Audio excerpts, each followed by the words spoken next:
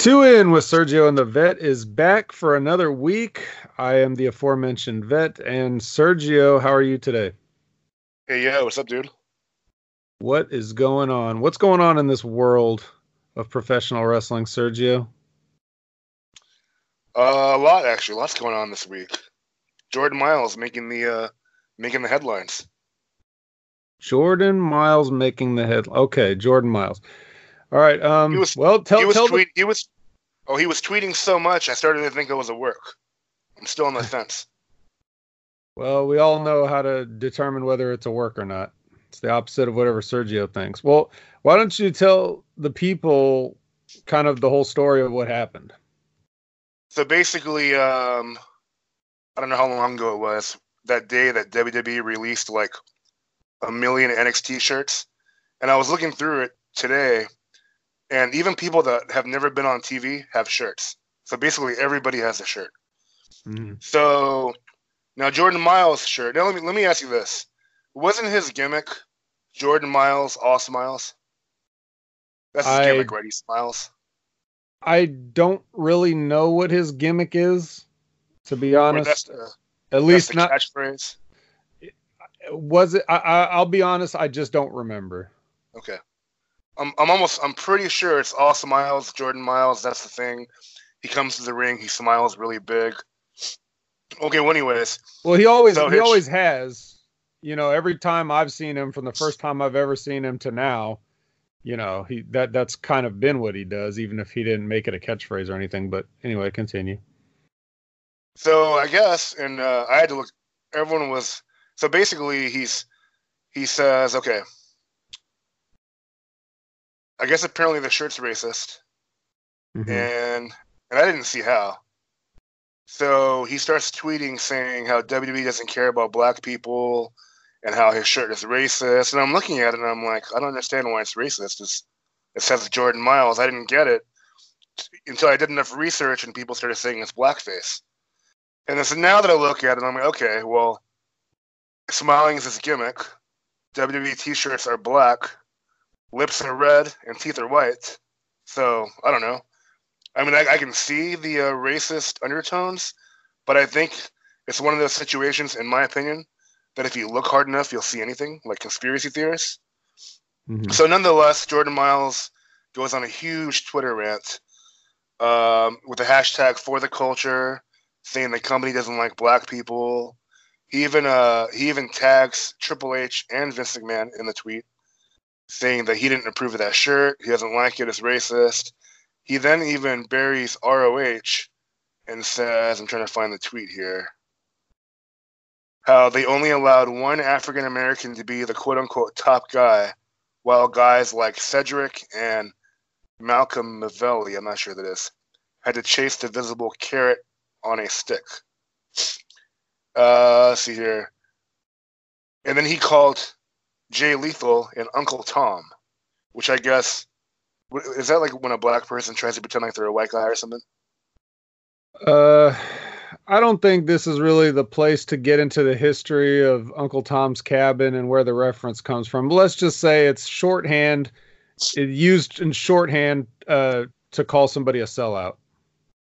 Okay. All right. Well, he says the WWE system is a fraud. They create a system where you can't trust anyone, and you grow cold and you grow apart from what you love. Then he tags Hulk Hogan, and then says Hulk Hogan's still employed after giving the locker room an apology for being caught. Says enough. Hashtag for the culture. So he's just pretty much throwing out all these big names, almost like he's either trying to get fired or it was just so outlandish to me. I'm like, okay, this has to be a work, and that'll be a great for 2019. That'll be a great gimmick, in my opinion. Hmm. Um, but I couldn't see that being something that WWE would do. But I think it'd be great. But nonetheless, yeah, that's what he did. I'm not. I personally aren't a big fan of like pulling out the race card, and I don't know. What do you think about it? Well, first I want to say that he did delete a lot of the tweets since then, and he went to Instagram to make an apology for being unprofessional. Not for what he said, but I guess more or less for just doing it on social media instead of some other way.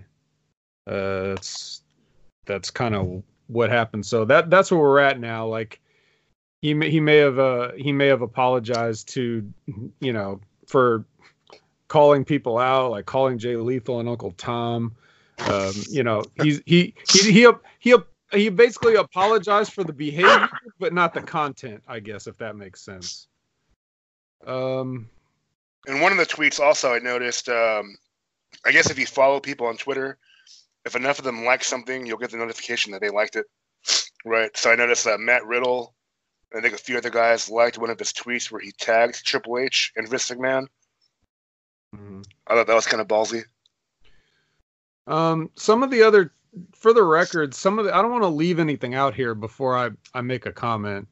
Some of the other tweets that he made were talking about, when people were saying that he had approved of the shirt before and now waited until they released it so that he could go on this Twitter tirade. And he's saying that he posted, one of his tweets was an email from, I forget the guy's name. But basically what he said was, he had a conversation with this guy and the guy told him that Triple H had approved, or he wanted a certain, Triple H, he told him Triple H likes this, not necessarily just the final shirt, but whatever it was they were talking about. He said, Triple H likes this, so my hands are tied. Basically trying to play that card of like, my boss said, so we have to. And then he said, and then Jordan Miles talked to Triple H face to face later, and Triple H was under the impression that Jordan Miles had okayed the design. So it's that typical, you hear about this in the writer's room a lot too, where somebody will give a wrestler a promo and they'll be like, can I change this or that? And the writer will say something like, this is exactly what Vince wants you to say. When Vince probably had no idea what they wrote. You know what I mean? Like, you hear stories like that, right? Yeah. So, he's saying that this shirt design was something that he was uncomfortable with, and they showed it to him, and when they showed it to him, it wasn't on a black t-shirt. And then when the shirt went up for sale, it's on a black t-shirt.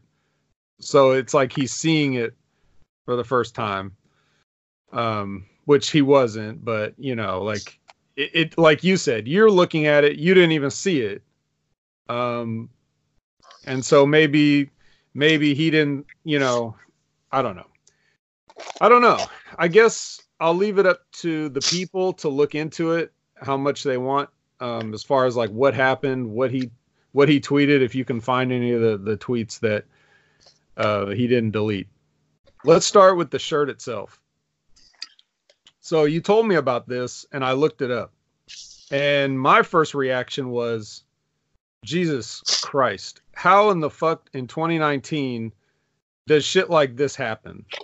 Now, I'm not going to go out there and say, do I think that someone sat in an office and said, hey guys, let's make a blackface shirt to make fun of Jordan Miles?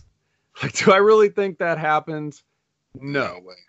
What do I think happened? I think that somebody came up with something that they thought was clever, and they were at the very least just ignorant of the entire history behind everything. So what they think is innocent actually has deep-rooted connotations, and like the problem isn't necessarily the shirt, because it could be any shirt. And if I'm not mistaken, if you go to the WWE shop, you like go to somebody's shirt and you can pick like what color the t-shirt is. Do you know if that's the case? I don't know exactly. I know some guys, had different color shirts based upon their gimmick and what they were to the ring. Like Velveteen Dream had purple, Street Profits had red. But for the most part, they all had black. But you probably could. I can look that up.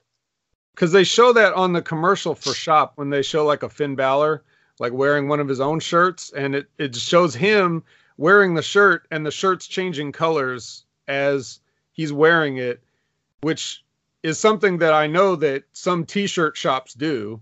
Like you can order like a custom made t-shirt, and you can have it be on whatever color shirt you want, and the design will be the same.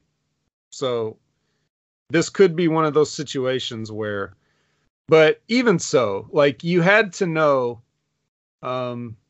you have to be aware of possibilities like this. And you think that in the kind of scared culture we live in a corporate environment, that there's no way that something like this could get past a certain amount of people to where nobody would say, oh, if someone puts it on black shirt, this is going to look horrible. So we're going to have to rethink this. Like this really did get all the way through to the process of getting put up on the store. And I think that is that either shows like either they knew this, either like certain people knew this and it was entertaining to them and it was a rib to them and they wanted to see if anybody would catch it and how far it would go, which that's kind of far-fetched. But if it was any other business but the wrestling business, I'd say that's too far-fetched. But because it's the wrestling business, I would put it in there as a very slim possibility. What's more likely is the fact that you got a lot of young people there who are just ignorant. Okay. This is the shirt itself, there's nothing offensive about it, but the iconography calls into memory like a period of time in our nation's somewhat disturbingly recent past. Like it's been less than 100 years when it would be no big deal for people to get together and throw a picnic while they hang a innocent black dude from a tree. Like we're not that far removed from that kind of behavior. And that stuff is, you can look up, if you Google blackface, you will see some of the, the most, let's say, interesting, like paintings, sculptures, toys, books. Like this stuff was just so common at a certain period of time and people didn't think anything of it. And it was a long time ago, but nonetheless, it's not so long ago that no one should know what kind of images and what kind of memories that could call up for people. So the fact that something like this could make it to this level in a corporate environment in 2019 is very disappointing and disturbing. That's the racial aspect of it. As for a shirt, that shirt just sucks. I'm sorry. Like that's a boring shirt. Like you might as well have just put a black shirt with white letters that said Jordan Miles on it. Like, like when The Rock would come out with a new shirt like every 2 weeks and it would just be like a plain black shirt with plain white letters saying a phrase like just bring it or, smack down or smell what The Rock is cooking. It's like, you're going to pay $25 a pop for a boring ass shirt like that. I mean, the shirt is just bad. It sucked. So it's a boring shirt. I mean, Jordan Miles comes to the ring and he does like a very specific pose. I mean, you could have put that on a shirt, his little pose that he does or something. Like you could have done a few different things and what you get is this. And I can't imagine anybody wanting to pay $25 to wear this, no matter whether it's racist or not. So yeah, I think the idea is they're trying to design their shirts to make it a little bit more like a normal, cool looking shirt, if you will. So like that would be like a logo. So it's like less men are going to buy a shirt that has Jordan Miles with the shirt off in the ring posing, I think, versus just rocking his name on it, if that makes sense. No, I understand what you're saying about like that's my perception. Yeah. Well, yeah, I understand what you're saying about having like a dude with the shirt off. Like I get that, but it doesn't have to be. It could just be like a silhouette or something. It doesn't have to be something that nobody would want to wear, but it's got to be something unique enough to the point of like, why are you wearing it? You want people to kind of know what it is that you're wearing, and just a shirt that just weirdly says the name of some guy. It's not even a real, like, the name Jordan Miles in itself is like, shows like the laziness and half-ass racism of the WWE anyway. It's like they asked a black person to come up, or they asked a white person to come up with two black names of people that were famous that they would know, like Michael Jordan and Miles Davis. Okay, well, how about Michael Davis? No, that's not black enough. Well, how about Jordan Miles? Okay, perfect. That's your new name. I'm sure he probably came up with it himself, to be honest. He probably did, but I mean, who knows? It's I don't know. It's troubling, but the one thing I want to say though, I'm not gonna call him Jordan Miles. I'm gonna call him ACH. Okay, those are the initials. Those are his initials based on his real name, Albert Hardy. I don't know what the C stands for. Sorry, I forgot. But I want to say, like, as far as like the tweeting part of it and what, everything he said and the things that he said, I just want to say this. I respect ACH. Like, obviously I don't know him personally. I've never met him, but just what I see from him, I respect. Like his physique shows me that he takes the business seriously, like thinking back to our conversation about Marco Stunt last time. And I look at that, and then I look at a guy like ACH, and I'm like, okay, I can see you take this seriously. I can see from his work that he takes the business seriously. He doesn't embarrass the business. He's an athlete. He has charisma. He's a big One Piece fan, so he's over with me. So when I see someone who's One Piece, it's Google it. So when I see someone who I respect as a professional in the wrestling business that has strong thoughts about the business, I want to hear what he has to say. Like he's saying, I want to know why he feels like that way. When he says, why does he say WWE doesn't care about black people? Why does he want to call Jay Lethal and Uncle Tom? I want to know what happened that made him say that. I want to hear his point of view, and I want to understand his point of view.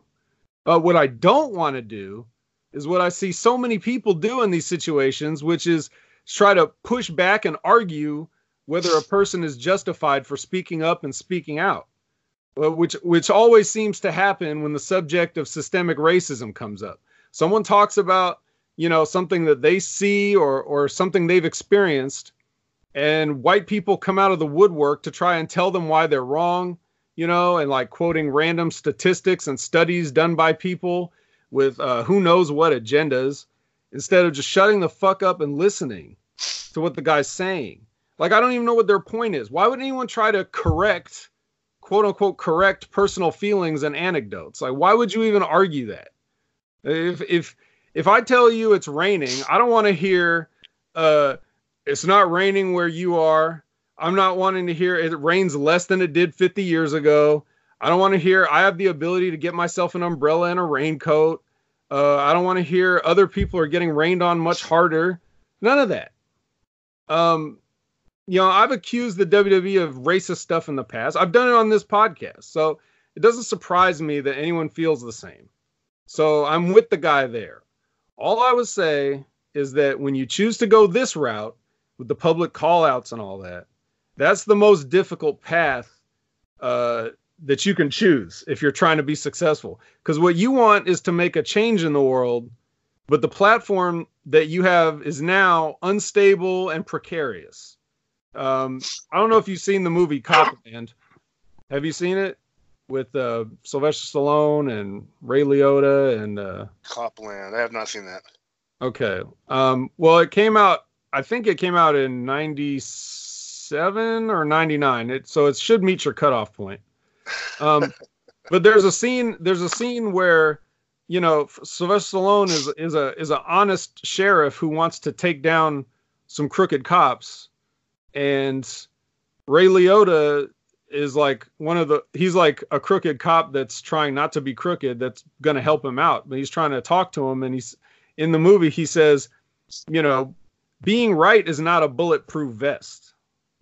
Okay, so now that he's done this, whether he apologized or not, now either the WWE is going to let him go, or even worse, they won't let him go, and they're going to keep him prisoner, and we all know what happens then, right? So he's just going to be tortured for whatever the rest of his career ends up being. So, but I mean, hey, I do wish him the best of luck, you know, in his future endeavors.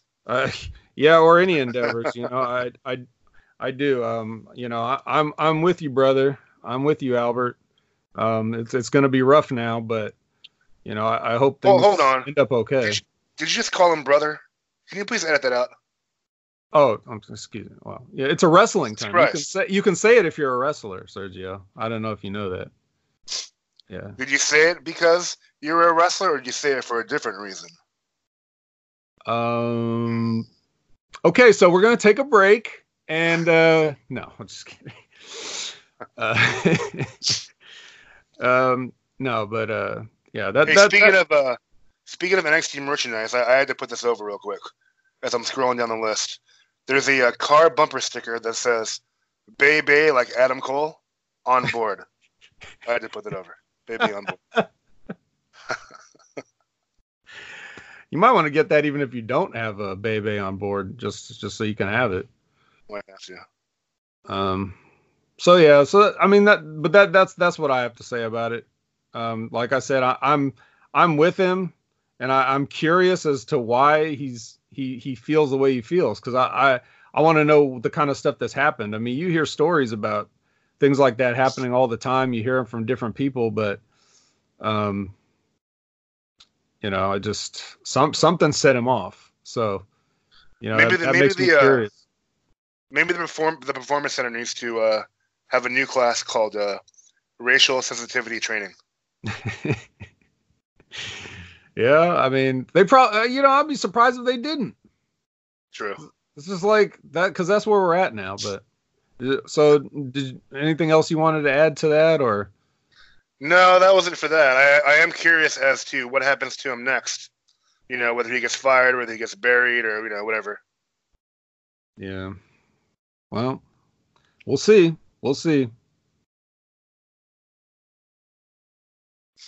So, all right, yeah. So I want to bring up the Corey Graves After the Bell podcast, which when I first heard about this podcast, I was like, I'll give it a shot, but I'm pretty sure they're going to be politically correct. It's going to be scripted and whatnot.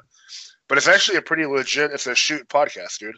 Just like any other podcast. The only difference is he's actually interviewing people in the company, and they talk about real stuff, which was interesting. So I only got through half of it. And Seth Rollins made some pretty interesting points. He was talking about, they're going over his Twitter controversy, and they brought up AEW. They brought up Will Ospreay. They brought up Kenny Omega. So they're talking about all kinds of interesting things. And then Seth Rollins made a good point. He was saying how right now he's kind of in that Roman Reigns position, to where the fans wanted him in that spot he's in, and now those same fans are kind of like turning on him, and you know, it's okay for, you know, Carl Anderson or Sasha Banks to talk about how much money they make, but when he does it, he's the bad guy. So he kind of came out like a babyface in this interview, and he made a lot of sense. And he's right. He kind of is in that Roman Reigns, John Cena position right now, which I think is a good thing. They're still reacting. I just hope that WWE moving forward will go with the crowd versus staying stubborn in their ways, you know?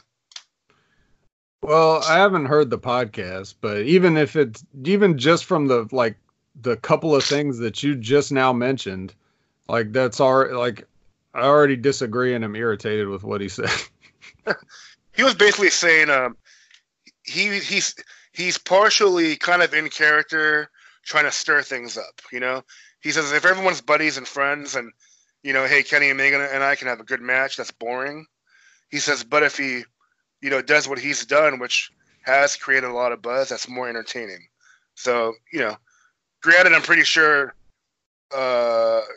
it's partially who he is and what he would really say, which I guess could be kind of douchey, but I dug it. I dug the podcast. I just know that Seth Rollins is getting as much heat as a babyface as he did as a heel. So he's not really good at it. But, that's fine. Everybody can't be perfect. I really got nothing personal against Seth Rollins. I don't have anything professionally against Seth Rollins. He's just kind of there to me. So whatever, man. But don't like compare. Don't compare yourself to Roman Reigns. That's a douchebag move. It's a douchebag move to try to compare the way you brought up money to the way Carl Anderson and Sasha Banks brought up money. It wasn't the same thing. So I mean, it's just shit like that. It's just like, dude, just quit while you're ahead. If you're ahead, if you want to speak up, why don't you speak up in the creative meetings when they have stupid ideas for you to do? Don't speak up on Corey Graves' podcast. That's all I got to say to Seth Rollins.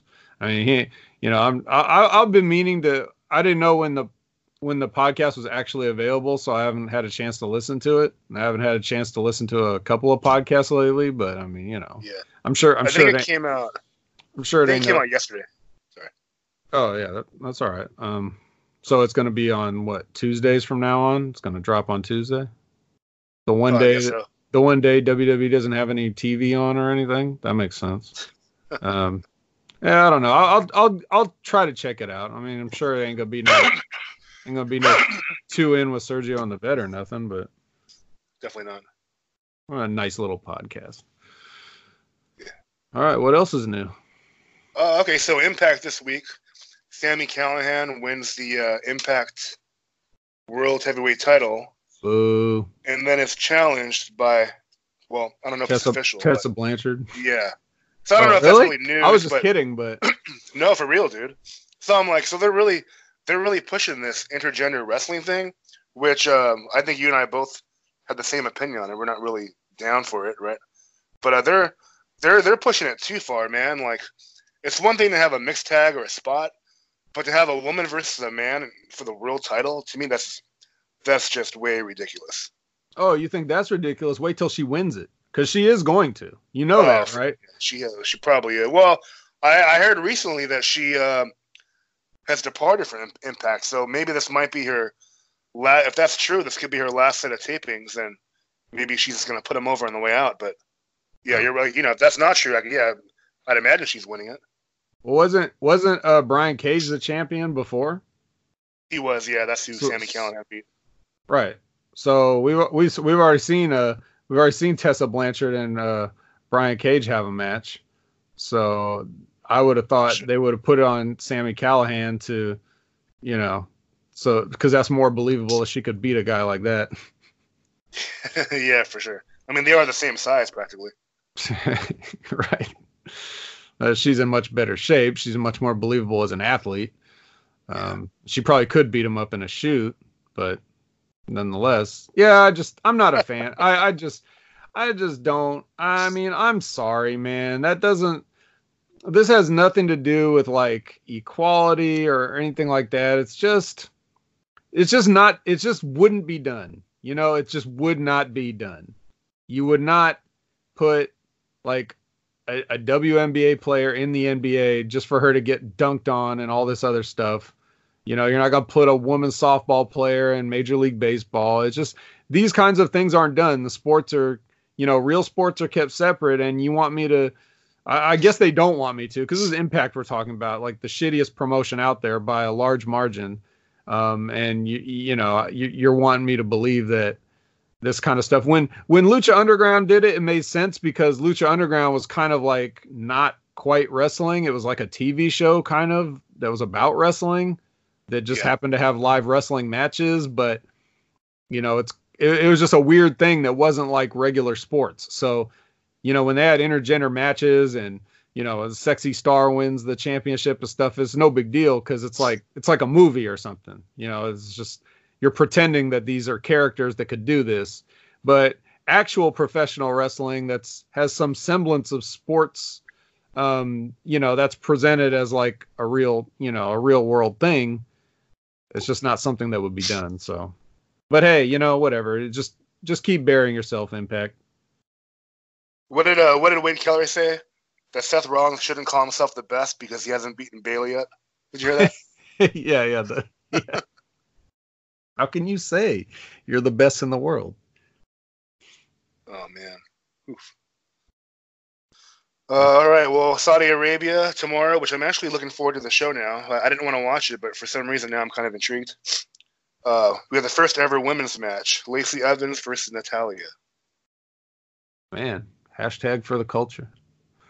I knew this would happen eventually, so yeah. I'm glad it's happening, because you can see like the people in Saudi Arabia, they have not anything to do with the politics that are going on between these countries. They're just regular people like us, and they just want to watch wrestling like us.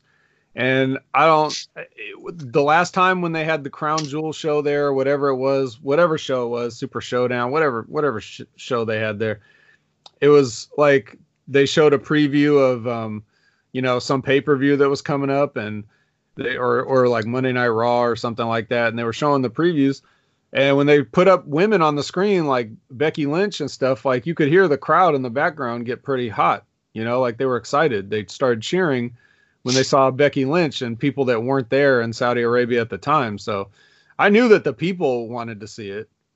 So it was just a question of getting the government to kind of go along with it. And, that's a good step if, this is what's happening. It's unfortunate that the match has to be Lacey Evans and Natalya, for God's sakes. Like, that's not what I would want to represent, something like a historic first like this, but Yeah. Interesting. I wonder why those two. I wonder of all the women, Maybe because if they got mobbed and killed, no one would care. I'm a big Lacey Evans fan, so it's all good. Well, that's all I got for the news. That's it, huh? Before we head to break, we'll do the traditional little AEW Dark wrap up. I just watched the recent episode of AEW Dark, and there was really nothing to talk about on it. But last week, just a couple things real quick. Taz. What about how hot Leva Bates looked? Like I said, nothing to talk about. Taz was on commentary last week for a guest spot. That was interesting. Yeah, that was cool. I have no comments on his commentary, but he was there. And then we had Joey Janela had like a regular match with the Brandon Cutler guy. So, after I took him to task for brushing his hair, which I'm not done with, by the way, he wore his headband out for this match, but it came off. He was still brushing his hair. Even when his hair wasn't in his face, he was just doing the motion because he can't help himself. It's just a bad match that they had. Like Brandon Cutler, I know he's like the Young Bucks friend or something, but it's just the match was just bad. Joey Janela he's bad. He sucks. He's awful. And the match sucked, and the whole thing's just kind of embarrassing.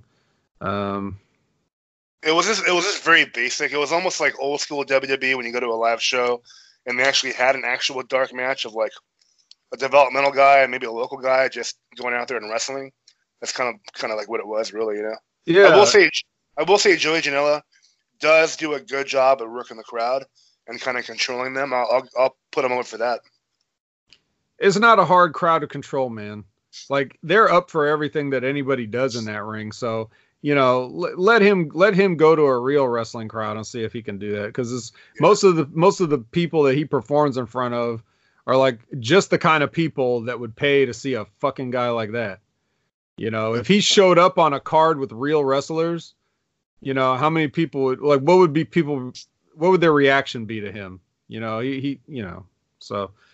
Yeah, whatever. So that's all I had for that episode. Did you have anything to say about? Did you watch the new one or the last one? I only watched that one. Let's see here. Did Peter Avalon wrestle? He worked somebody, didn't he? On last week or this week? One of the two. This week it was him and QT Marshall, which that's right. Okay. Which, Jesus, the less said about that guy, the better. And Oh, they had a match with Dustin Rhodes and Sonny Kiss, so it was okay. It was a tag match, whatever. Yeah, I'm a fan. The librarian gimmicks have grown on me. I'm actually kind of a fan of it now. That's all I have on that. No surprise there. Penelope Cruz. I wanted to watch. I like Penelope. I'm sorry, Penelope Ford. I didn't get to see that match though. I would have rather watched Penelope Cruz. So, well, I mean, I got no problem with Penelope Ford other than her affiliation with the Bad Boy. But that's one thing I was kind of thinking. Like, she came out for the match, and I was like, oh yeah, she works here. And then I was thinking, like, I haven't seen her. Like, she doesn't come out with Joey.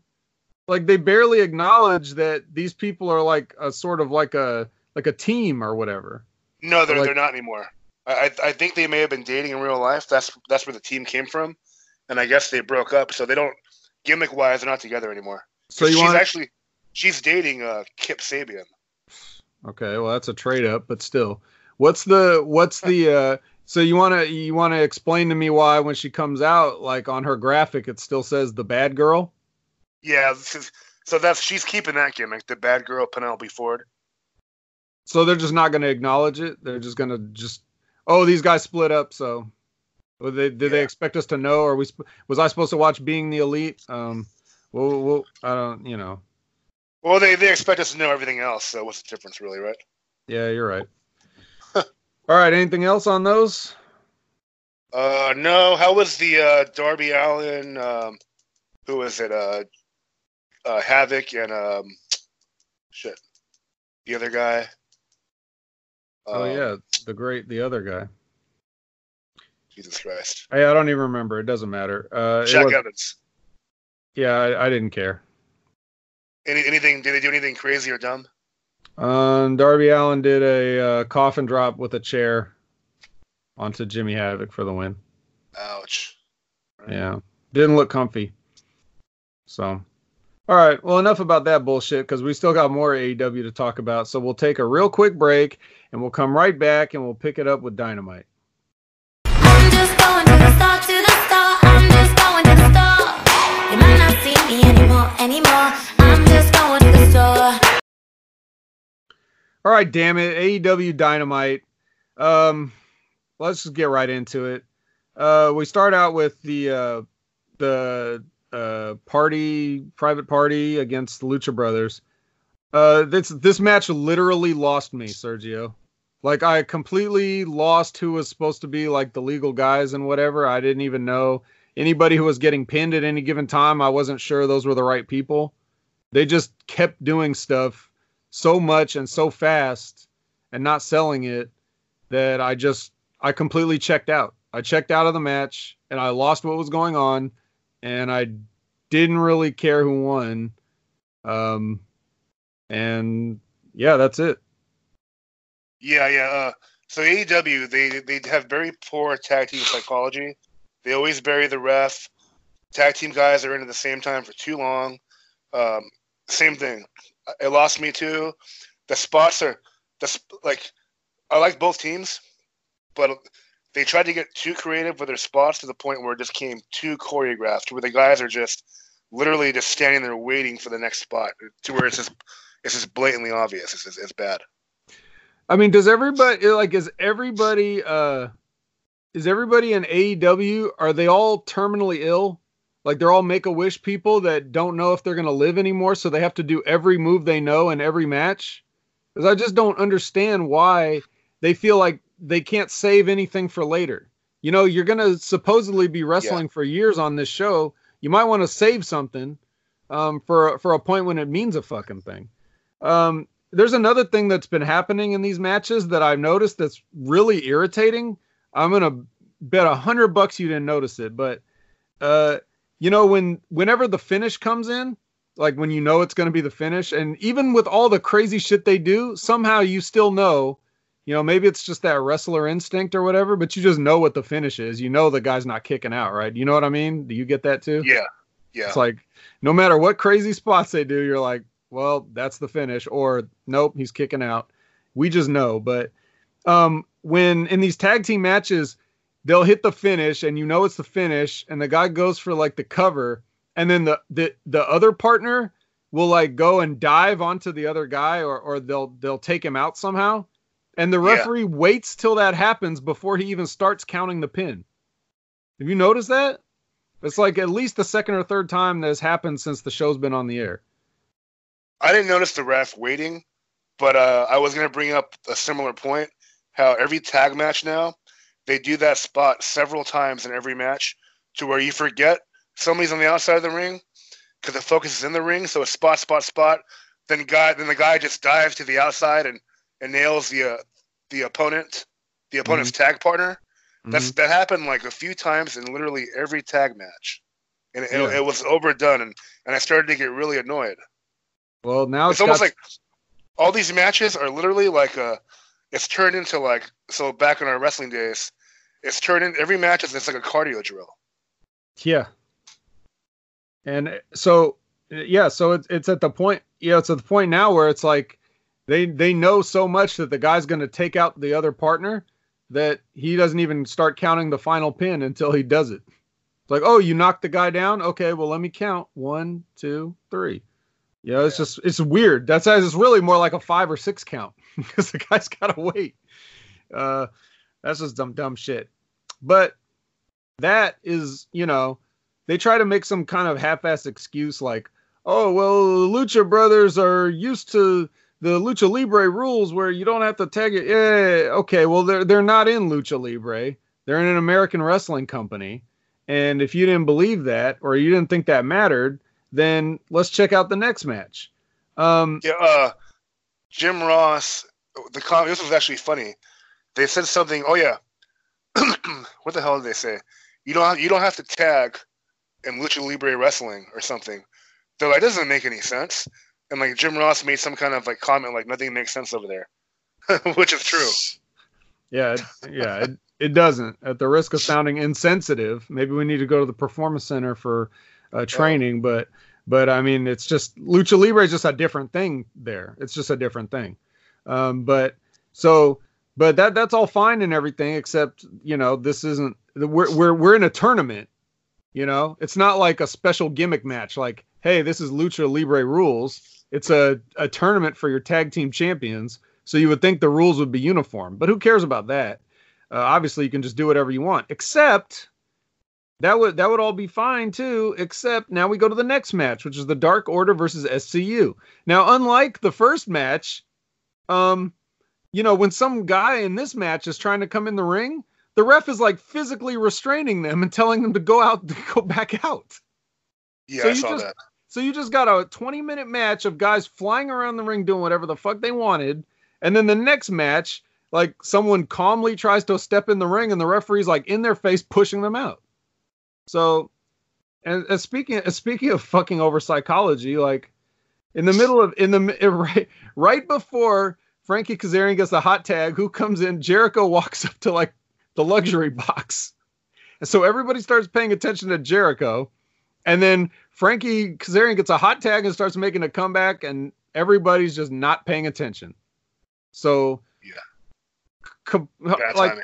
bad timing, just horrible. So he's up there. Then they got a vignette of Cody backstage, but this is picture in picture, so there's no audio, so you can't hear what he's saying to the person. That was horrible. Pretty genius. Unfortunately, the audio kicks back in with Joey Janela's entrance, in which he has his rematch with Kenny Omega, and it's not a hardcore match. No, it's a regular match. How do you go from a hardcore match that everybody raved about to a regular? Remember we talked about this. I go, they can't just have a regular match now. And you said watch. Yeah, I said watch them. That's exactly what I said. I said watch them do it, and sure enough, they did. So this match goes 14 minutes. Okay. I know you know what's coming next, right? 14 minutes. On camera, Joey Janela brushes the hair out of his face 29 times that I counted. That's on camera. He might have done more because he did 5, and then went to a commercial break, and it wasn't picture in picture. So I have no idea how many times he did it then. But he wasn't doing it at first because he started the match with a hair tie and a headband. So he had like double insurance that the hair would stay out of his face. But that quickly went out the window. And by the end of the match, like most of the 29 hair brushings came in the last, 2 or 3 minutes. Like it was rapid fire hair brushing. So how'd you like that? How'd you feel about all this? I'm already burnt out.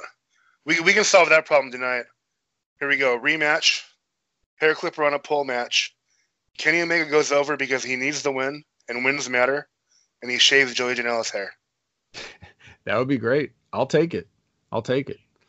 So ever since I brought that hairbrushing up, you really notice it, don't you? You see how ridiculous it is. I do notice it now, yeah.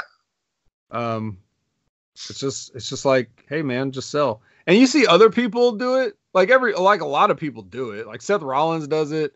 Like people do it. But most of the time when they do it, they're not like supposed to be selling a devastating move. They're usually doing it when they're on the offense.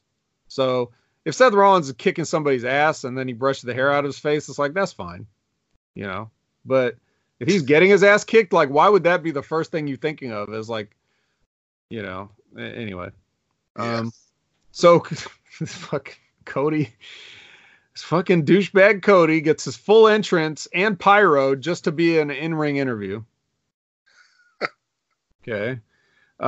He's supposed to be the baby face of the company, but this is a super heel douchey thing. They're planting the seeds, man. He's got to be a heel at some point.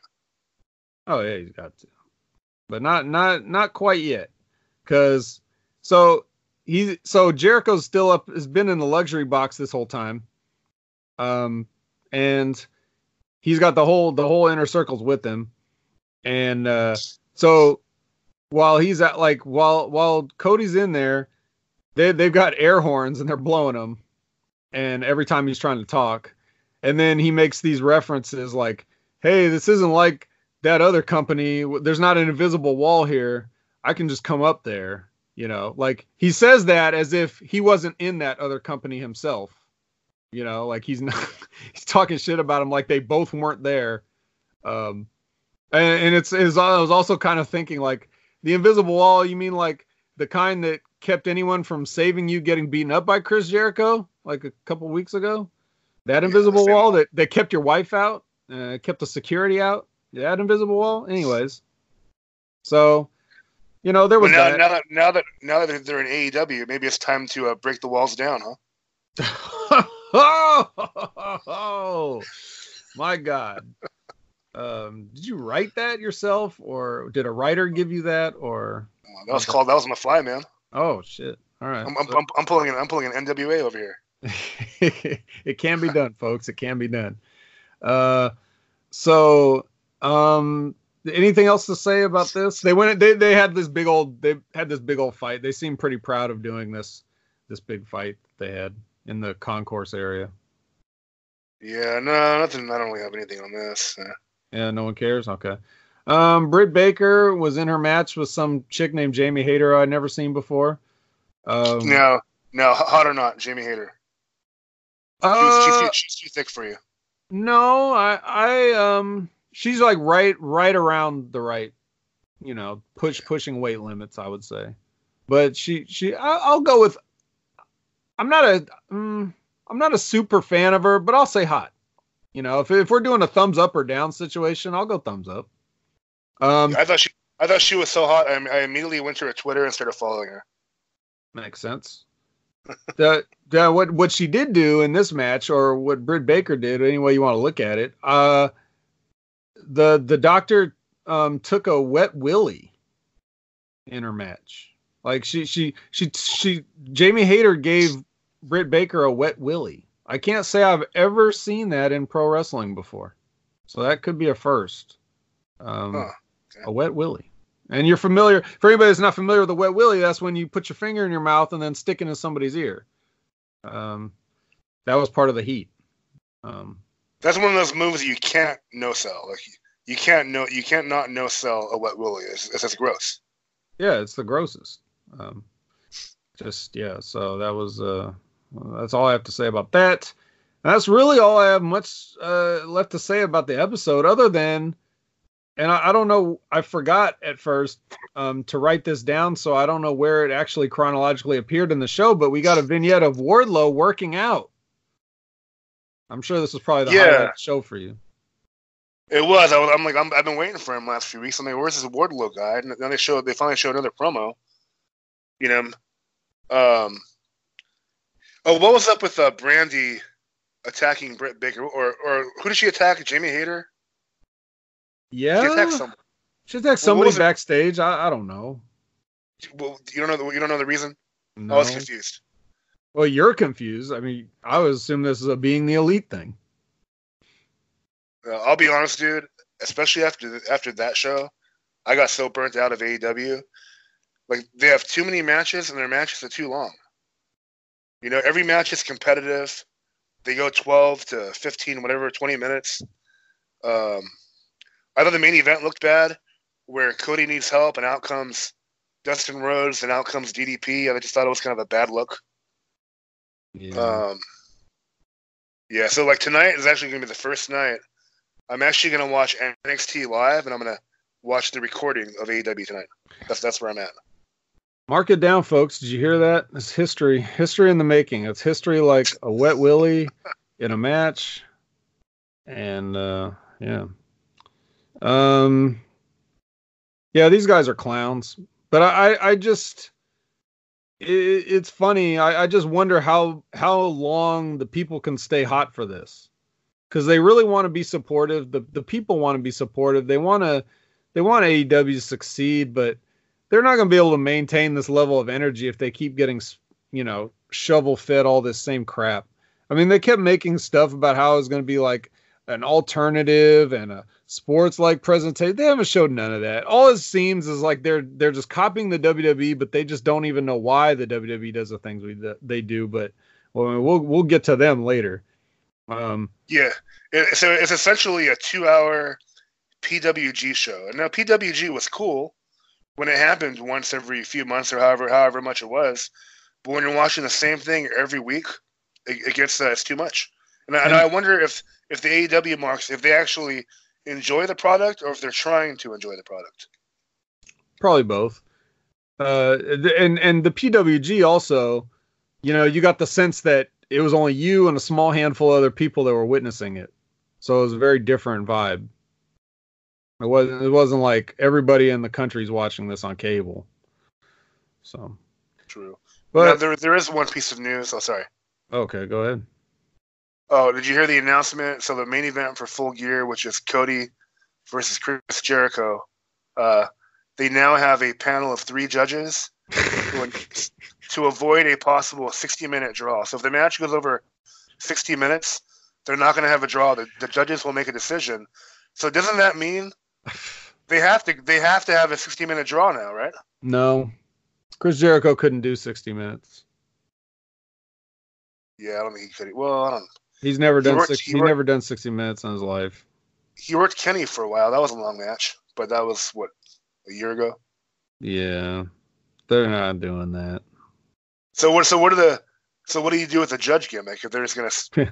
I don't know. Ask Impact with their Grand Championship. Oh. Remember that? You don't remember that?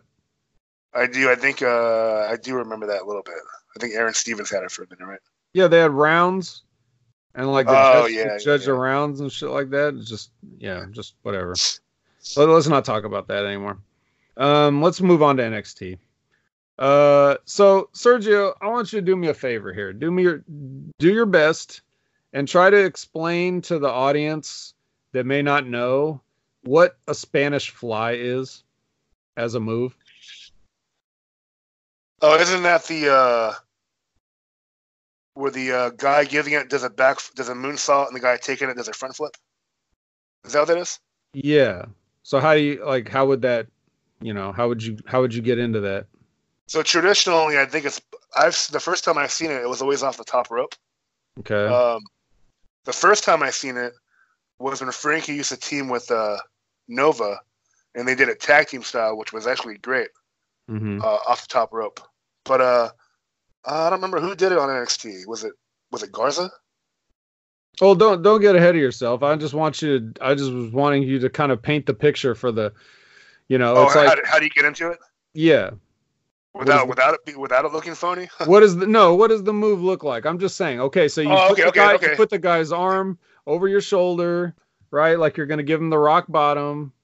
Yeah, but instead of giving the rock bottom, you do a backflip. Mhm. Well, they do a front flip, so it's like a simultaneous bump. Right. It's a cool looking move. Yeah. It's 100% cooperative, but you're supposed to believe that the person that's doing the backflip is so strong that he's able to pull the person with his momentum over like 360 degrees for a slam. And that's why traditionally it would be started on the top rope, because it seems like it would be much easier to do that from high up to fall down than it would to use the force of, to actually pull them up from the ground, right? Yeah. But, the idea being you got to grab this guy and flip. Okay, so here's the great Nigel McGuinness's commentary when Trevor Lee, excuse me, Cameron Grimes. I meant Cameron Grimes is what I said. What I said was Cameron Grimes. When he does that move called like the collision course, and and he goes, Nigel goes, almost a Spanish fly while holding on to his opponent.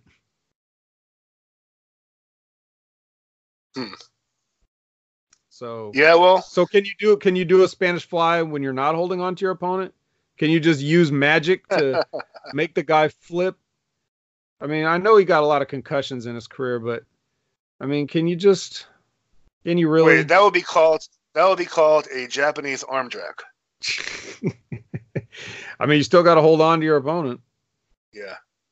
Yeah. So I don't know what it is about the Spanish fly that fucks up these commentators.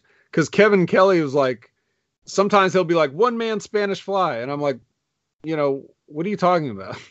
What do you mean one man Spanish? Like, that almost makes sense in the way you described it, where it was a tag team move. Yeah. But since no one does that anymore, and all the Spanish flies are one man, it just seems weird that he says that. There's a note here. It's like corn on the cob. When you eat corn, you don't call it corn off the cob. Right. Exactly. I have a note here that just says, my God, Jackson Riker's quads. Like, could his legs get any bigger? Can someone test Jackson Riker, please? Like, I mean, I don't see how you got a guy like Cameron Grimes walking around, and then you got Jackson Riker. Something's not right. You notice nobody's failed a test in how long? It makes me question. They don't. It makes me question that. Yeah, it makes me question the actual testing, if it's going on and what. Yeah, I don't think it is. So, okay, we had your boy Angel Garza. Okay, he's coming out. And here's how you know he's really trying to be a heel, right? Because he's leaning to women in the audience and letting them give him a kiss, but it's like the same women that like Sergio would try to get a kiss from, which is like old fat women. So, true heel. Do you have any comments on Angel Garza and his match? No. So the one comment I had was Leo Rush on commentary. Did you notice he really toned it down? He was almost boring. Yeah, he's just kind of playing it low key right now. Very low key. But when he did commentary on 205 Live, which I surprisingly saw, he turned it up. He was the old, almost heelish Leo Rush. All right. So it's kind of weird. I wonder why. That was my only comment. Yeah, I mean, I love Garza. It was a good match. Who was it against? I don't even remember. Was it Oni Lorcan? Was it? Okay. It seems like Oni Lorcan. No, Jack Gallagher. Oh yeah, that's right. Yeah, I remember. It was my guy versus your guy. Some pale guy. Jessamine Duke and Marina Shafir are still doing well. We don't see them wrestle on TV very much, but every time they do, they make a good showing of themselves. Jim Cornette put them over pretty strong. They do all the They do all the house shows. Yeah, they're getting a lot of practice. Right. I'm just gonna go on record and say that Tegan Knox's shiniest wizard should be banned since she's using knee braces, and that's just an unfair like knockout power. So we'll see if the Commissioner Regal says anything about that. And then of course, they had that big triple threat match, which is, I'm not a big fan of triple threat matches. I don't like triple threat matches, but this was a pretty damn good triple threat match. I liked it a lot. What about you? I liked it a lot too. There was a lot of scary spots, man. I know which one you're thinking of for sure. The Tower of Doom thing where Keith Lee almost fell out the ring and broke his legs trying to. Well, there was the one where they did the triple suplex gimmick, and Roddy Strong was off balance and almost got dropped in his head. Yeah. Remember that one? There was one where Keith Lee did that crazy freaking dive outside to Roderick Strong. Now, Keith Lee's a big guy, dude. Mm-hmm. So, you're not really going to catch Keith Lee unless there's, a group of you. Right. I'm just glad nobody got hurt, but I watched these spots, and I cringe a lot, just hoping no one gets hurt, basically. It's dangerous. Yeah. The only thing... Great match, yeah. The only thing I would have changed is I would have had I would have had Dijak take the fall. I don't like them beating Keith Lee, but that's just because I'm looking at him different. And I watched this match and I'm just looking at the way he's doing stuff. He did do some dives at the end, but the majority of the match, he's just kind of forearming people. It's like I'm a big guy and I'm going to hit you and you're going to fall down. That's kind of exactly what I've been saying. I'd like to see more from him. It's just, you're a huge, strong looking guy, so act like one. So yeah, and all that match, all that match did was really make me just very if only I could book a promotion around this guy, because I'm thinking ahead to the future and his eventual call up and how they're just going to screw him over and he's going to be wasted. But I just started fantasizing about if I had a promotion and I would make him my focal point and champion and all this other stuff and all this cool stuff that we would do. But that's not going to happen. So don't look forward to it. It's not going to happen. But in this match, you kind of got a glimpse that could happen. He could be the guy. So. 100%, man. So throughout the week they were teasing, Keith Lee trying to find a partner for tonight to fight Undisputed Era, and I thought the natural choice would be Dijakovic, but instead he chose Matt Riddle, which I thought was kind of weird. I know they team anyways. They've been friends. They're an actual tag team on the Indies, before this, sporadically. So that makes sense. But I felt like Dijakovic would have been the obvious choice, Yeah. Well, I thought it would have been cool. If you remember, if you go back to last week's episode, I said Roderick Strong would probably take it because that's the way I was looking at their booking that they would do. I would have rather had Keith Lee take it and then, kind of like him go after that and then go after, Adam Cole. And then maybe somewhere along the way, him and Dijak would team up and take the tag team belts off him. So it'd kind of be like, that triple threat match would be setting up a 2-on-4 type situation, of faction warfare type thing.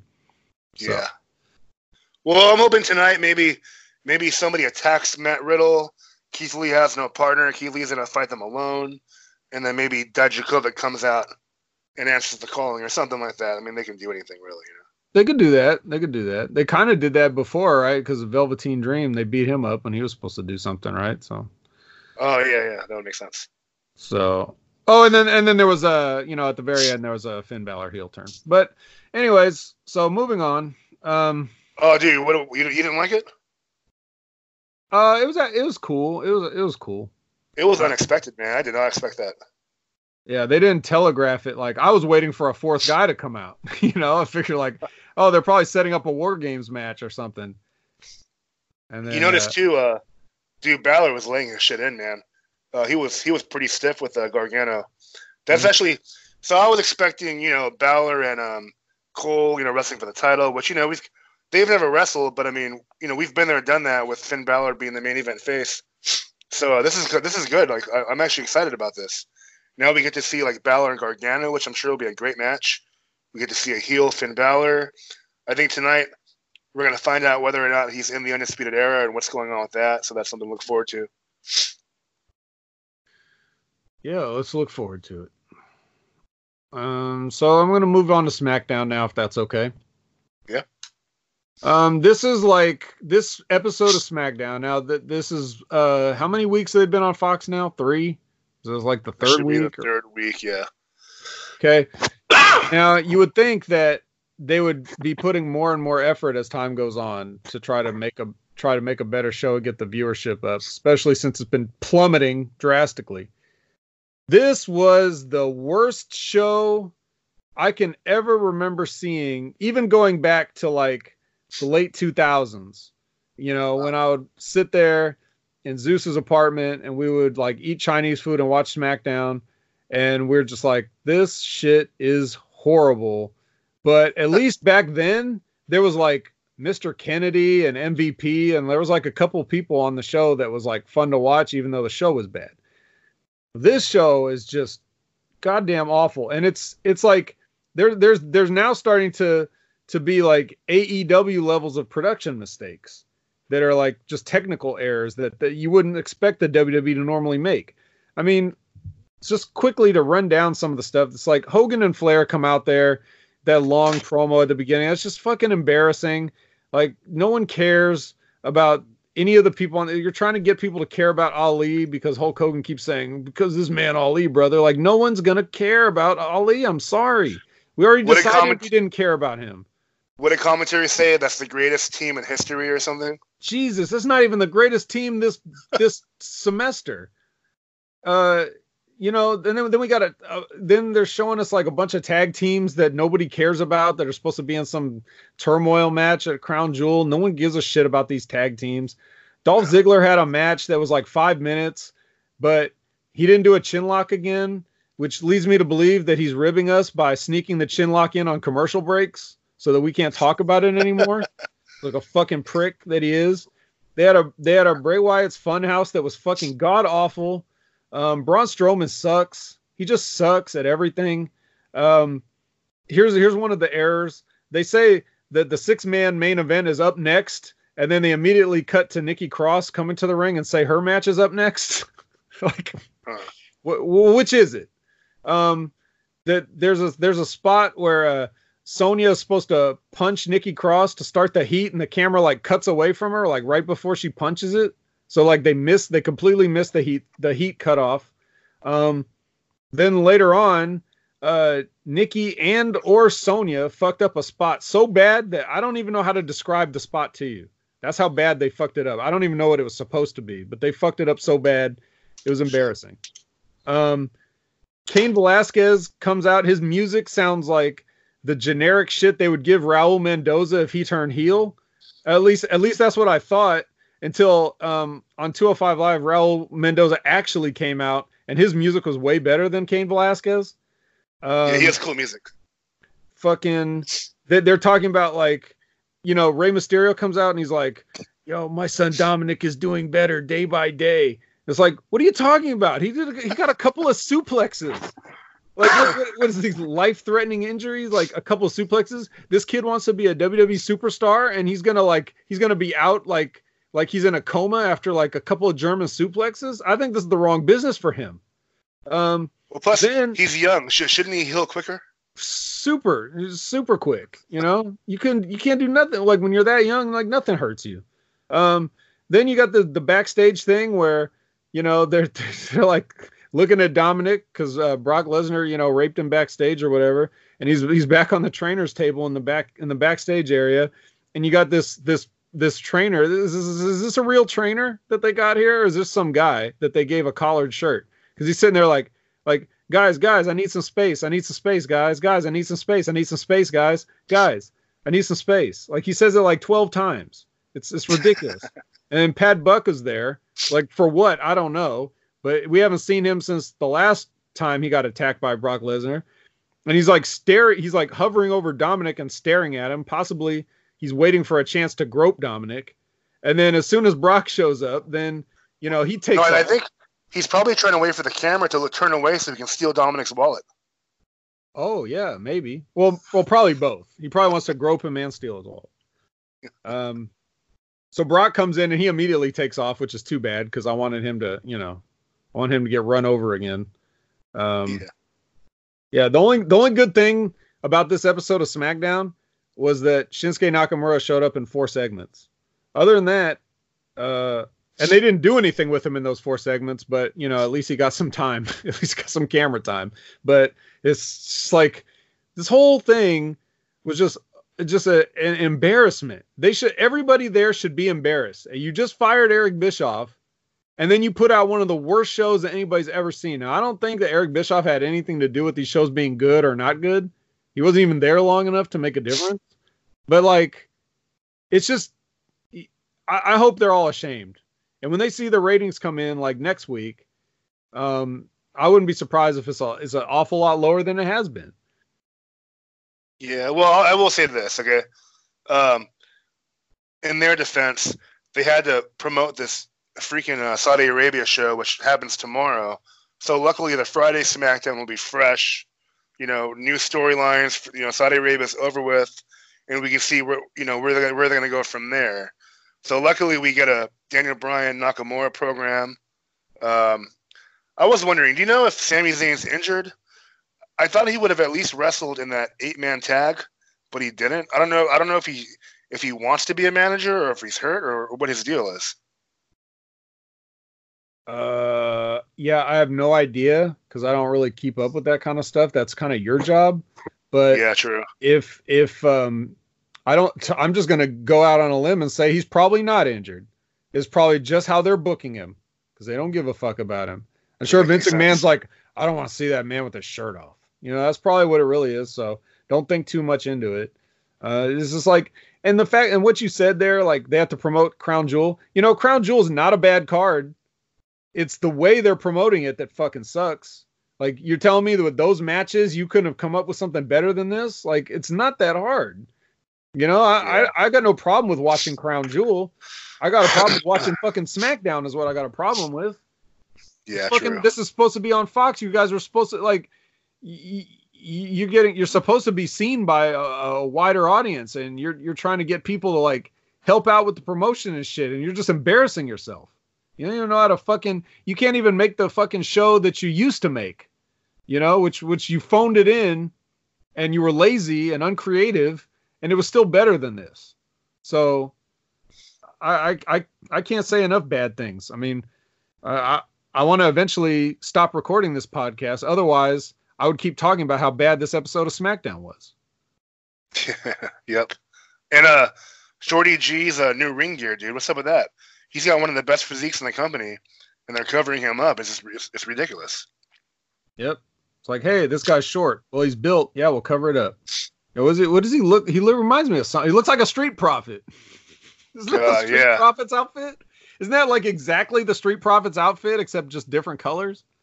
It is. And you notice, one thing I noticed too, I don't know if I brought it up last week. We haven't covered Riot. Well, I was going to say, Montez Ford wears a singlet now. Before, he used to wear no shirt. Mm-hmm. The singlet makes he looks skinny. I mean, he's not a big guy, but he's ripped. But the singlet makes him look skinny. It doesn't look good for him. He always looks skinny. But you know what? You know why, right? You come on, you know why that he wore the singlet. Why? Because of that gyno he has. Oh, yeah, I don't think it's that obvious, though, but I mean... I mean, it's not as obvious as some guys that have had it, but I can only... Like, why else would you go from wearing a singlet, or for not wearing a singlet, to wearing one, now that you made your big Raw debut? You know? What other reason could there possibly be? There's not an ounce of body fat on that guy. Except right there in his nipples. Oh. So yeah. So they had another preview episode of Backstage, and I watched it. Last time when they had a preview episode, it like my recording cut off and I didn't get to watch it all, but this time I watched the whole thing. And they had some interesting, stuff on there. But the only real important part that I wanted to cover is they were doing an interview with Roman Reigns, and then Baron Corbin came in and attacked him during his interview. It was like a live interview right after SmackDown. And then, Corbin attacks Roman Reigns, right? And then, they're getting ready to they're getting ready to go to commercial break, and Christian is like, he didn't even take his crown off.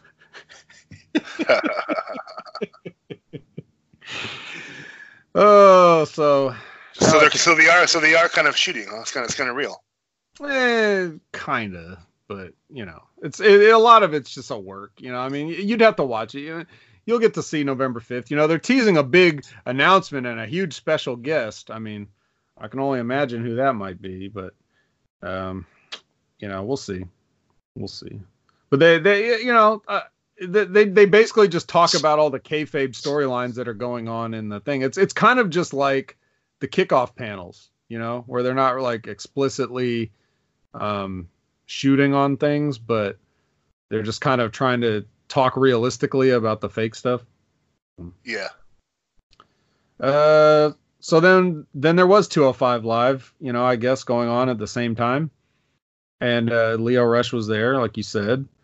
And I think it's dumb, the whole NXT Cruiserweight title thing. That's very confusing because you still have the show with the Cruiserweights, but now you've branded it the NXT Cruiserweight title, even though there's heavyweights in NXT and they've got their own kind of thing going on.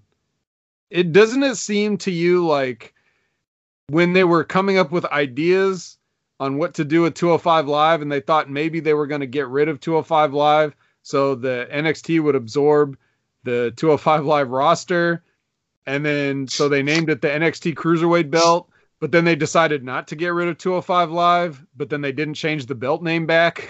Isn't that more like what it seemed like happened? I'm pretty sure that's what happened, and now everything's flipped.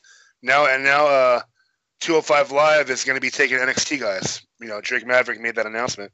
Yeah, it's just they're so fucked up. Goddamn stupid piece of shit. It's supposed to be the best wrestling company in the world and fucking suck at everything. And what else is funny too is like you look at NXT UK, right? What do they call their heavyweight title or their main title? They call it the WWE United Kingdom title. They don't call it the WWE UK NXT, whatever. They don't even call it NXT UK. They call it the WWE United Kingdom Championship. So I didn't know that. That's weird. Why wouldn't you just say the WWE Cruiserweight Championship? The WWE covers all of it. It covers everything. It covers Raw, SmackDown, and NXT, and 205 Live, and everything else that you go, and NXT UK. It covers up anything that you can come up with. It covers all that. So just say WWE and call it a day and quit being stupid. And then Brian Kendrick did like a working shoot promo. So if you want to know how to do a shoot promo but still do a work, watch Brian Kendrick's promo. You saw this promo, correct? Yeah, I did see it. I actually I took a note down. He was legit shooting before he returned to the company, or maybe right when he returned. He actually did an interview, and he was talking about exactly what he said. How no one sticks around and watches the matches anymore. They're too concerned with looking at their phone and checking their social media. And so training with Brian Kendrick for as long as I did, I guarantee you he's still back. I guarantee you he's back there in front of the monitor watching every single match. This is the kind of guy that he is. Right. Now, the reasons that you would want to do that, it's not just because you're trying to be respectful, and it's not just because it's the right thing to do, even though it is both those things. But the thing is, like, you have to know what other people are doing so that you can adjust what you do. So if somebody else is doing something in a match, like a spot or a move or something, you see them do it, you don't want to go out there and do that. You don't want to repeat the same stuff. You also want to see what people do that gets over and what people do that doesn't get over. And you got to make these kind of adjustments for yourself. You have to, you learn about the different crowds in the different cities and things like that. You learn about the people that you could potentially work with. If you're watching somebody else's match, you can see what they do well, what they don't do, so that if you have to work with that person, you can have a better match with that person because you're familiar with what they're supposed to do. If you're sitting there on your phone or just eating catering or whatever, then you have to get in the ring with somebody and you don't have chemistry. Whose fault is that? It's Plus, just, you can, if you got to call stuff on the fly, a spot gets messed up, you know everybody's moves, you can easily just, call some shit, Right. But the way he did the promo was in a way that if wrestling was still real, everything he said would apply. You know what I mean? It's like, I bet you he wrote that promo himself. Guarantee you. oh, I'm sure he did. He probably didn't write it. He probably basically knew what he wanted to say. But that's, my main thing is always like the realism, trying to maintain the realism when the camera's on. I'm not as big of a stickler about it when you're just doing a podcast or if you're on your social media. I don't really care if you stay in character on social media if you don't want to. It's always better if you do, but I'm not going to get angry with you if you don't. But when you're out there, so the stuff he says about watching your match, like we just described why you would watch a match backstage, but in a kayfabe sense, you would be watching matches backstage to scout your opponents for weaknesses or things like that. So it's like everything he's saying, it fits in the context of if wrestling was a shoot.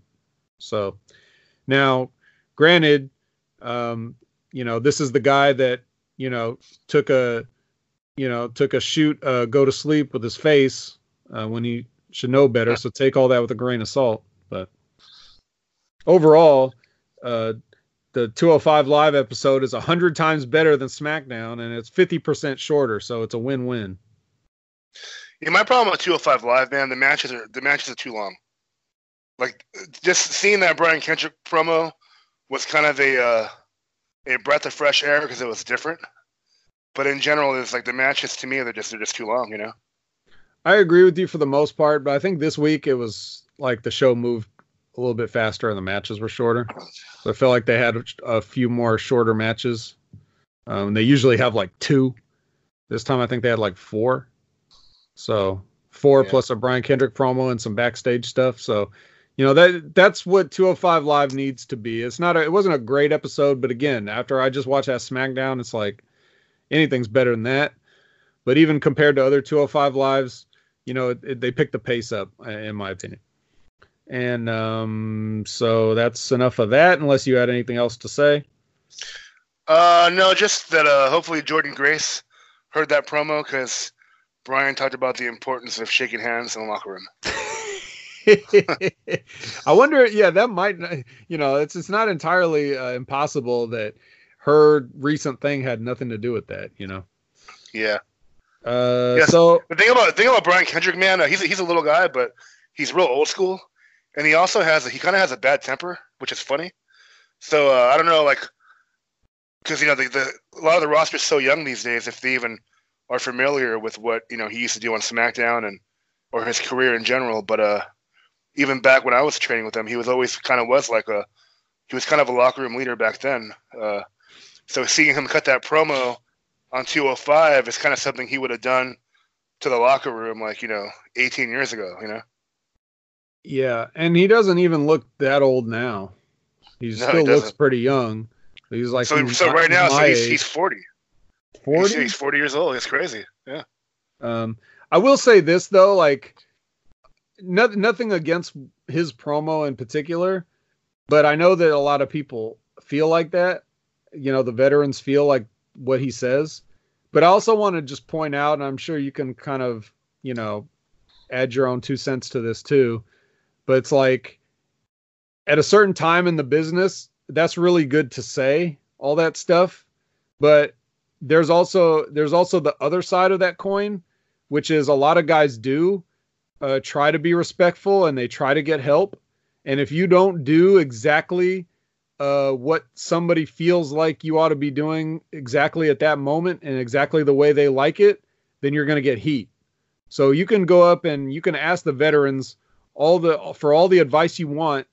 And if they're just dicks and they don't want to help you for some reason, and then they start telling other people his kid's a mark, and it's like there's enough people that have probably treated younger wrestlers like shit that has caused the generation to just stop asking for help.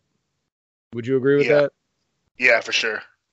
You know, like how many people have been a dick to you for no reason, Sergio, in the locker room and whatever? Oh, in wrestling? Oh, ton of times, dude. Right. And you didn't do nothing different than anybody else did. But for some reason, you go up and you want to shake somebody's hand and they just look at you like, I got to shake this guy's hand. It's like, yeah. Yes, but if I didn't, you'd be mad that I didn't shake your hand. So it's like everything you do in wrestling is wrong. I say that all the time to like my friends and stuff that don't, you know, they've never really been on that side of it. I just always, you know, I tell them that I'm just like, whatever you do in the wrestling business when you're starting out, it's wrong. You know, that's just how it is. You can't win. So there's a reason why the culture has changed to be what it is, because the young people have just stopped asking for advice because they asked and they asked and they asked and they got shut out. And they were finally like, fine, I'll just figure it out myself. And then the old people want to complain like, man, these kids today don't have, you know, have no respect. They don't know what they're doing, blah, blah, blah. It's like, yeah, because of you, you know? And there's always been people, like no matter how far back in the business you go, there's always been people that were willing to help and they were good guys, you know, no matter how old school you are, there's somebody that was willing to help you at some point. But how do you know when you're new in the business? How do you know which guys those are? You have to, you know, you just have to take a guess, and it's intimidating, you know? So yeah, very, very intimidating. So that's all I have to say in the interest of fairness on that. I have a quick Ring of Honor note. Not that I really care, but I just want to prove that I watch it, because I know I just never say anything about Ring of Honor, but I always watch it. So I just wanted to let everybody know that this week, Brian Malonis did a fat guy crossbody. You know? Oh man! So if you don't believe me, go watch it, and he does it. And you've seen Brian Malonis, right? So you know that's no. No, actually, I don't know who that is. Well, if you Google him, you'll see a very fat man, and a crossbody you probably wouldn't want to take. Speaking of ROH, I heard that Maria Manic, who recently had another tryout at the Performance Center because her contract was up with Ring of Honor, I heard that she may have re-signed with Ring of Honor, which I found kind of surprising. You got to get your story straight, man. She says she signed with Ring of Honor. She's never been on there once. Yeah. Now she's gone to the Performance Center. Now she's back in Ring of Honor. She still hasn't been on. So I'm just waiting for her to ever show up. I was hoping she would sign with NXT, because she's pretty unique. She'll stand out over there. Yeah, but she'll stand out more in Ring of Honor. Yeah. There's less women that look like that there. You know, even the WWE right now has like a Rhea Ripley. What would you rather see Maria Manic do that you wouldn't want to see Rhea Ripley do? It's like, I'll take the Rhea Ripley, please. I'll take the Maria Manic. Really? Over Rhea? Yeah. No, all right. Sure. All right. Well, speaking of Rhea Ripley, I don't have any UK notes because it's another Ginny-free episode, which means there's nothing to say. So let's just go to Raw then. Now, any Viper Niven? No. I watched, thanks to you, I watched her last few segments because you mentioned she's on there. Okay. Yeah, no women hardly at all. There was like a quick Zaya Brookside little video vignette thing. Like she was making a video with a camera, and that was it. But other than that, there was no women on this week's episode at all. And that's really the only thing I care about in NXT UK, because they've got a nice little women's division, and they've got Walter, and they may have like one or two other people, but most of them are just jabronis. So yeah, that's bad. So anyways, moving on to Raw. Now you said you liked this episode of Raw, so I'll let this all be you, and you can talk about whatever you want to talk about on the show, because I only have one note, and the note is this: if they're gonna make Kyrie ditch the pirate gimmick, then they have to change her music, because her music is clearly pirate music where the lyrics are all yo ho ho ho ho ho. You know, it's like that's just a pirate song. So if you're not going to have her be a pirate anymore, then change the music. That's all I got to say. The rest is all you. Take it away. Well, I was gonna say, I'm gonna assume you hated the Rusev Lashley segment. Is that right? I mean, I didn't hate it, but it is just kind of like the same shit WWE always does. It's like they've done this many times with many different people. It's never interesting. It's never different. But I think hate is a strong word. You'd hate it. It reminded me of the Attitude Era. I thought it was really good. I think they're doing this angle. I think is really getting Rusev over, like organically. I think this is the best that Bobby Lashley's ever looked. I think everyone's like it's like in the right role. I think it's working out great in my opinion. So I'm a big fan of it. For the record, the best Bobby Lashley ever looked was the last time Impact was any good. But go ahead. His promos are on point right now because I think his mic skills are limited. So I think what he's doing now is just the right amount. So I was a big fan of that. I like how they built the show around it. You can tell. I don't know how much control Heyman actually has, but I knew after the draft was settled, I was looking forward to Raw because I knew it was going to be unique, which it has been. I knew that he'd be pushing young guys, so I'm really digging the Humberto Carrillo push every week. Buddy Murphy, I like how Murphy got a promo. He got a win. That was pretty cool. The matches weren't too long. I really do think they're planting the seeds for a Seth heel turn, like little things he's doing. The post Raw show, he did a promo on how he feels disrespected by the fans, little things like that. He beat Eric Rowan, but he had to use a forklift. Now, like granted, it was Falls Count Anywhere, but it was kind of like a heelish. I feel like they're doing it subtly. Like, do you agree with that or no? I mean, it could be. It could be. I don't want to give them any credit for subtlety, though. There's nothing subtle about anything they do. Yeah. It's usually like looking at you're straining to find something. And I find myself feeling the same way I've been feeling about Seth Rollins. I find myself feeling the same about Becky Lynch, and I think it's because like her character needs to be going in the same direction as his, because I feel like she's a heel. There's nothing really babyface about her, so I'm really hoping they start planting those seeds and they turn them both at the same time. Like, what do you think about that? No. I'm just gonna say no. I don't think Becky Lynch is necessarily a heel right now. I mean, what is heelish about Becky Lynch? I don't know. I just feel like her being positioned as a babyface just doesn't really feel like it just doesn't feel natural. I feel like she just needs to go heel already. She's kind of arrogant, rightfully so. They can't though. It's like they tried that. That's how they ended up here. You forget already? Like they tried to turn her heel. No one was having it. They refused.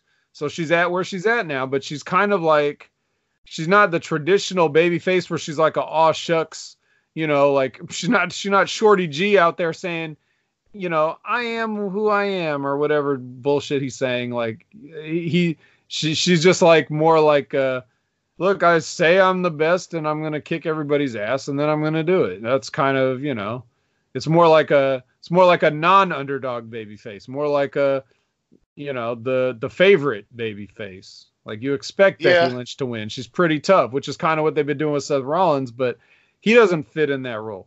Becky doesn't really fit in the heel role. She might be able to pull off the heel role, but it's just not natural at this point. If you turned her heel now, you'd be forcing it, just like they tried to force it before. She's just in a weird spot, right? Because she can't be the underdog anymore, but she can't be a heel, so she's just stuck as like an overpowered babyface instead. It's just like, it's just a weird situation. But the people are into it. I like Becky Lynch. I like whatever she's doing. So, she's got my support, but I do agree that something is not quite right, and I just assume that it's just their booking and their handling of her. Like, what do you? Here's the problem, bro. We already said this before, but it was a while ago, so maybe everybody forgot. But it's like, what baby faces are there in the women's division? You fucking turned them all heel. Name a baby face in the women's division, bro. Go ahead, name one. Well, okay, so Charlotte's supposed to be a baby face, but she's not. She's naturally she's naturally unlikable. Yep. So Sasha, they turned Kyrie and Asuka, who could have been over as baby faces. Yep. So yeah, you're right. They don't really have any. Bailey, Lacey Evans. Yeah, they're all Natalia's a baby face and no one likes her. So she's basically a heel. Whatever the Riot Squad are doing, they're all heels.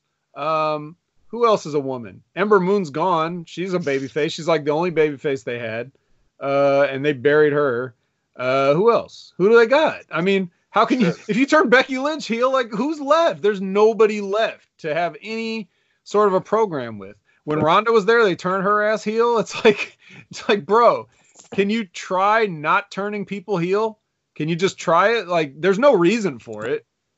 You know, I swear they just do it to get heat, like, or like not to get heat like the way it's because the people have heat. Like Bailey's got heat with somebody, so they're like, you know what, get a haircut. You know, it's just like there's no baby faces. So what is Becky supposed to do? It's the company's fault for putting her in this position, and she's doing the best she can. Becky Lynch is one of the top chicken salad and lemonade makers. Okay. Yeah. I'm not knocking Becky Lynch. I think they definitely. As a fan or fantasy booking, if you will, I think we need to see more on air of Becky and Seth together. I don't know why they're not doing. I think anybody that has some connection to somebody else, they should play that up as much as they can. Exactly. Yeah. Exactly. Like if Ric Flair is there and Charlotte's there, like I better see something. If Seth and Becky are there, I better see something. If the OC and Finn Balor are in the same building, I want to see something. Like I want to see these people. Like don't act like they don't exist. You know? Yeah, 100%. Like no one exists till they come through the entrance with their music on. The rest of the time they don't exist. Yeah. It's the same thing. It's like, you know, like when something happens on a show and then the next week they're like, hey man, what happened last week? It's like, what, you didn't talk to me the other 6 days of this week? You know, you didn't text me? You know, it's like time stops until the next episode. So, you know, that's what they always do. So, so is that it for Raw? I mean, really just another week of no EC3. We got so little EC3, he wasn't even included in running around the ring for that horrible 24/7 segment. You notice that? Oh no, I didn't. He wasn't out there, huh? Wasn't out there, no. So my positive thinking is he's in line for a big push, and they want us to forget about him. So he's not on TV at all, and they're just gonna bring him back like he's debuting again. We're getting ready to see the ECW or the EC3 vignettes. Yeah, that's definitely why. I don't know why you're not a New Day fan, because the power of positivity is strong with you. So, all right. Well, moving on from that, I guess. Now, normally this would be the part where I get all excited and have faith in the wrestling business again, because it's where we talk about NWA Power. But I have to say that this was a soul-crushingly, disappointingly Camille-free episode. Now, Camille was on the episode, but it was all just clips of stuff that's already happened on other episodes. So I just barely want to talk about it, but did you watch it? Lazy bastards. I didn't get to watch it, unfortunately. No, I didn't watch it. So there's some interesting stuff going on there. Like, now I notice that I don't want to sound like I'm trying to, you know, run them down just because Camille wasn't on the episode, but like I've noticed some repetitive stuff. You know, like people just keep coming out to the desk and interrupting, and then people keep interrupting the interrupters, and that whole thing. And so it's like a weird, like Eli Drake is doing this very weird sort of, like his character's like a baby face almost. Like he's sticking up for guys, and he's saying he's out there talking about how James Storm deserves a shot at Nick Aldis's NWA title. I'm like, who the fuck is this asshole? And what has he done with Eli Drake?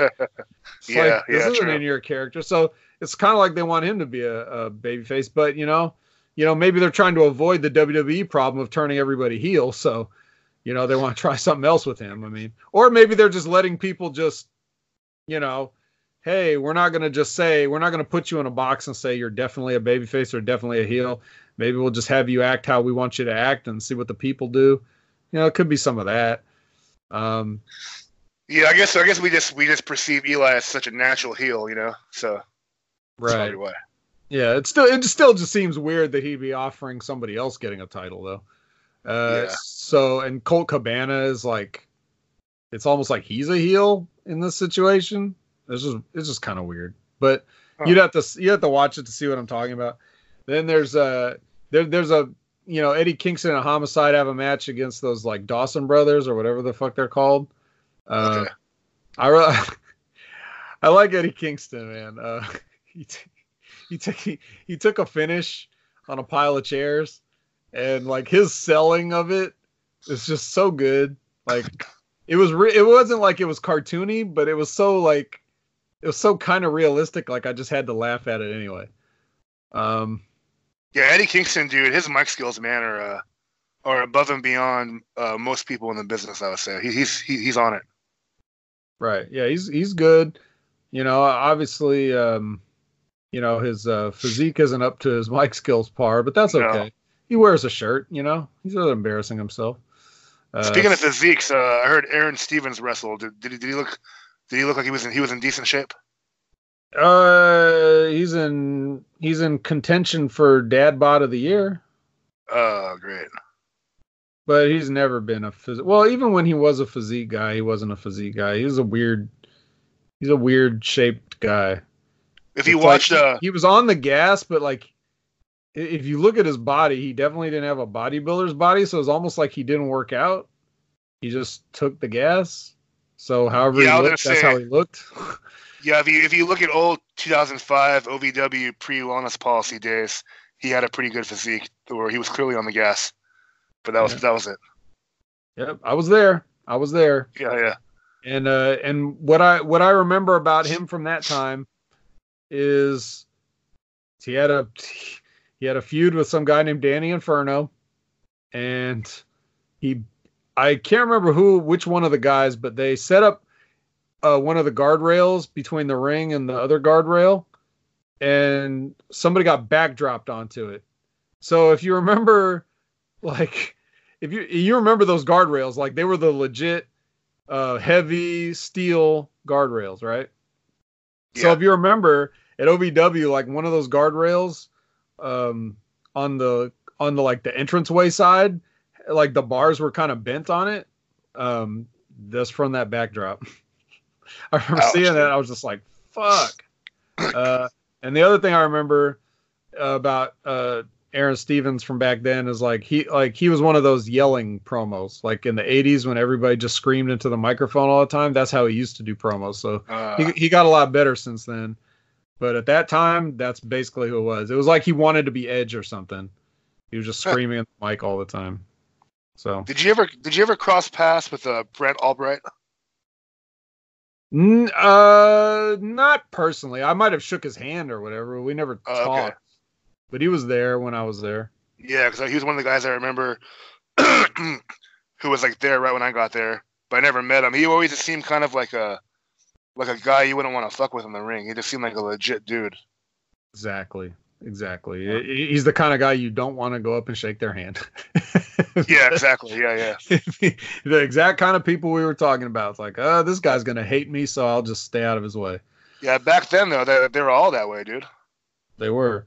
And plus, the other difference is like, okay, so if you're on an indie show, right, and you're in a locker room with guys you don't know, like they might think of you that way, but you're on the show, you're all there, whatever. At OVW, with the students and the advanced and the contract guys, it's like there was a clear class distinction between us. So it wasn't the same as like being on an indie show locker room. It was like they knew you were just somebody who paid money to train, and they definitely treated you that way. And everybody treated us that way. Jim Cornette, looked down on us, Yeah. It's just like it was different. Like even if you wanted to do things the respectful way, the traditional way, it's like they didn't, you really had to know which guys were nice and stuff that would actually treat you like a person. Yeah. So. Yeah, that's your story. Yeah, but so the episode was good, just like always. Promo match, vignettes, fake commercials that are funny, just all that stuff. Any Ricky Starks? He's my guy down there. Yep. Well, that's who Aaron Stevens had a match with. Oh, okay. So you get to see that, and so check that out. And even though there's no Camille, that's it. That's all I got. It's everything I got this week. Do you have anything else? Did we forget anything? I think that about covers it, man. It's a lot. It feels like a lot, but somehow we still only came in at like under 2 hours. So okay, we seem to always hit around that time. I think it's kind of our sweet spot. Is like slightly under 2 hours, and it's probably because they've added way more wrestling now. Because now we're talking about 2 hours of NXT. Now we're talking about 2 hours of AEW. Now we're talking about an hour of NWA. We're maybe if anything happens on AEW Dark, we're talking about that. Yeah. They're just we're trying to deliver our show in a concise and a time friendly fashion, and they just keep adding more wrestling out in the universe that we got to talk about. So it's too much. So we can't be blamed. But we're just trying to do our best. So, to that end, if you like us doing our best, then please follow us on social media and give us any feedback, ask any questions, or interact with us any way that you want. We want to help. We want to have a better show for you. So no matter who you are or what you think, just let us know. We're just trying to improve in any way that we can, and we can most easily do that if we know what you like and what you don't like. So all feedback and all questions are welcome, and you can find me at Opinion Haver everywhere that social medias are found. No matter what it is, just Google me and I will pop up somehow. Jamie Williams. And Sergio, you can be found at... Yeah, Twitter at Mr. Sergzilla. That's Mr. just MR, not MISTER. Sergzilla, kind of like Godzilla. Take out the God, put in the search. And Instagram, just Sergzilla. Just Sergzilla. Speaking of Zillas, I recently got from the Criterion Collection the Blu-ray set of the Godzilla films from 1954 to 1975. They come in a nice hardcover book. And if you follow me on Instagram, you would have seen a picture of this book. Wait, did you put that on Facebook? I think I did. I think I put it on all three. I think I put it on all three: Twitter, Facebook, and Instagram. So that's what that was. It was like, those are all Blu-rays in there. Okay, so I saw that, and just like 99% of the rest of your posts, I had no idea what I was looking at. Your social media outside of wrestling is a puzzle to me. Well, the good news is that you're still connected to the internet. So whatever I have, sure, you can look up. Oh yeah, and speaking of which, that tonight, I guess Poppy's supposed to be on NXT, so looking forward to that. We'll see what she does. She's got the best gimmick in the world, wrestling or otherwise. So it'd be. I've been thinking, like, she fits right in with the world of wrestling with her gimmick and everything. So it's like they could do something there. They could do like a vignette or something. So we'll see if they do. So yeah, check that out. Well, speaking of gimmicks, okay. So I'm on your Facebook looking at the Godzilla thing, and I just so happened to pass through your friends, and I came across a redhead by the name of Isabella Yemet. And I have a thing for redheads. I don't know who this chick is, but she's pretty damn hot. I'll be Do you know what I'm 100. talking about? I'll be. Do I know who you're talking about? I'll be 100% honest with you, Sergio. I have no idea who that is, but she wanted to be my friend, and who was I to turn her down? I wouldn't have turned her down. All right, So. Sorry, I was speaking out loud there. Oh, that's all right. We're live, pal. So, yep. So that should just about do it for this week. But barring any catastrophic emergencies, we'll be back at the same time next week. We have been 2 in, and we are now out.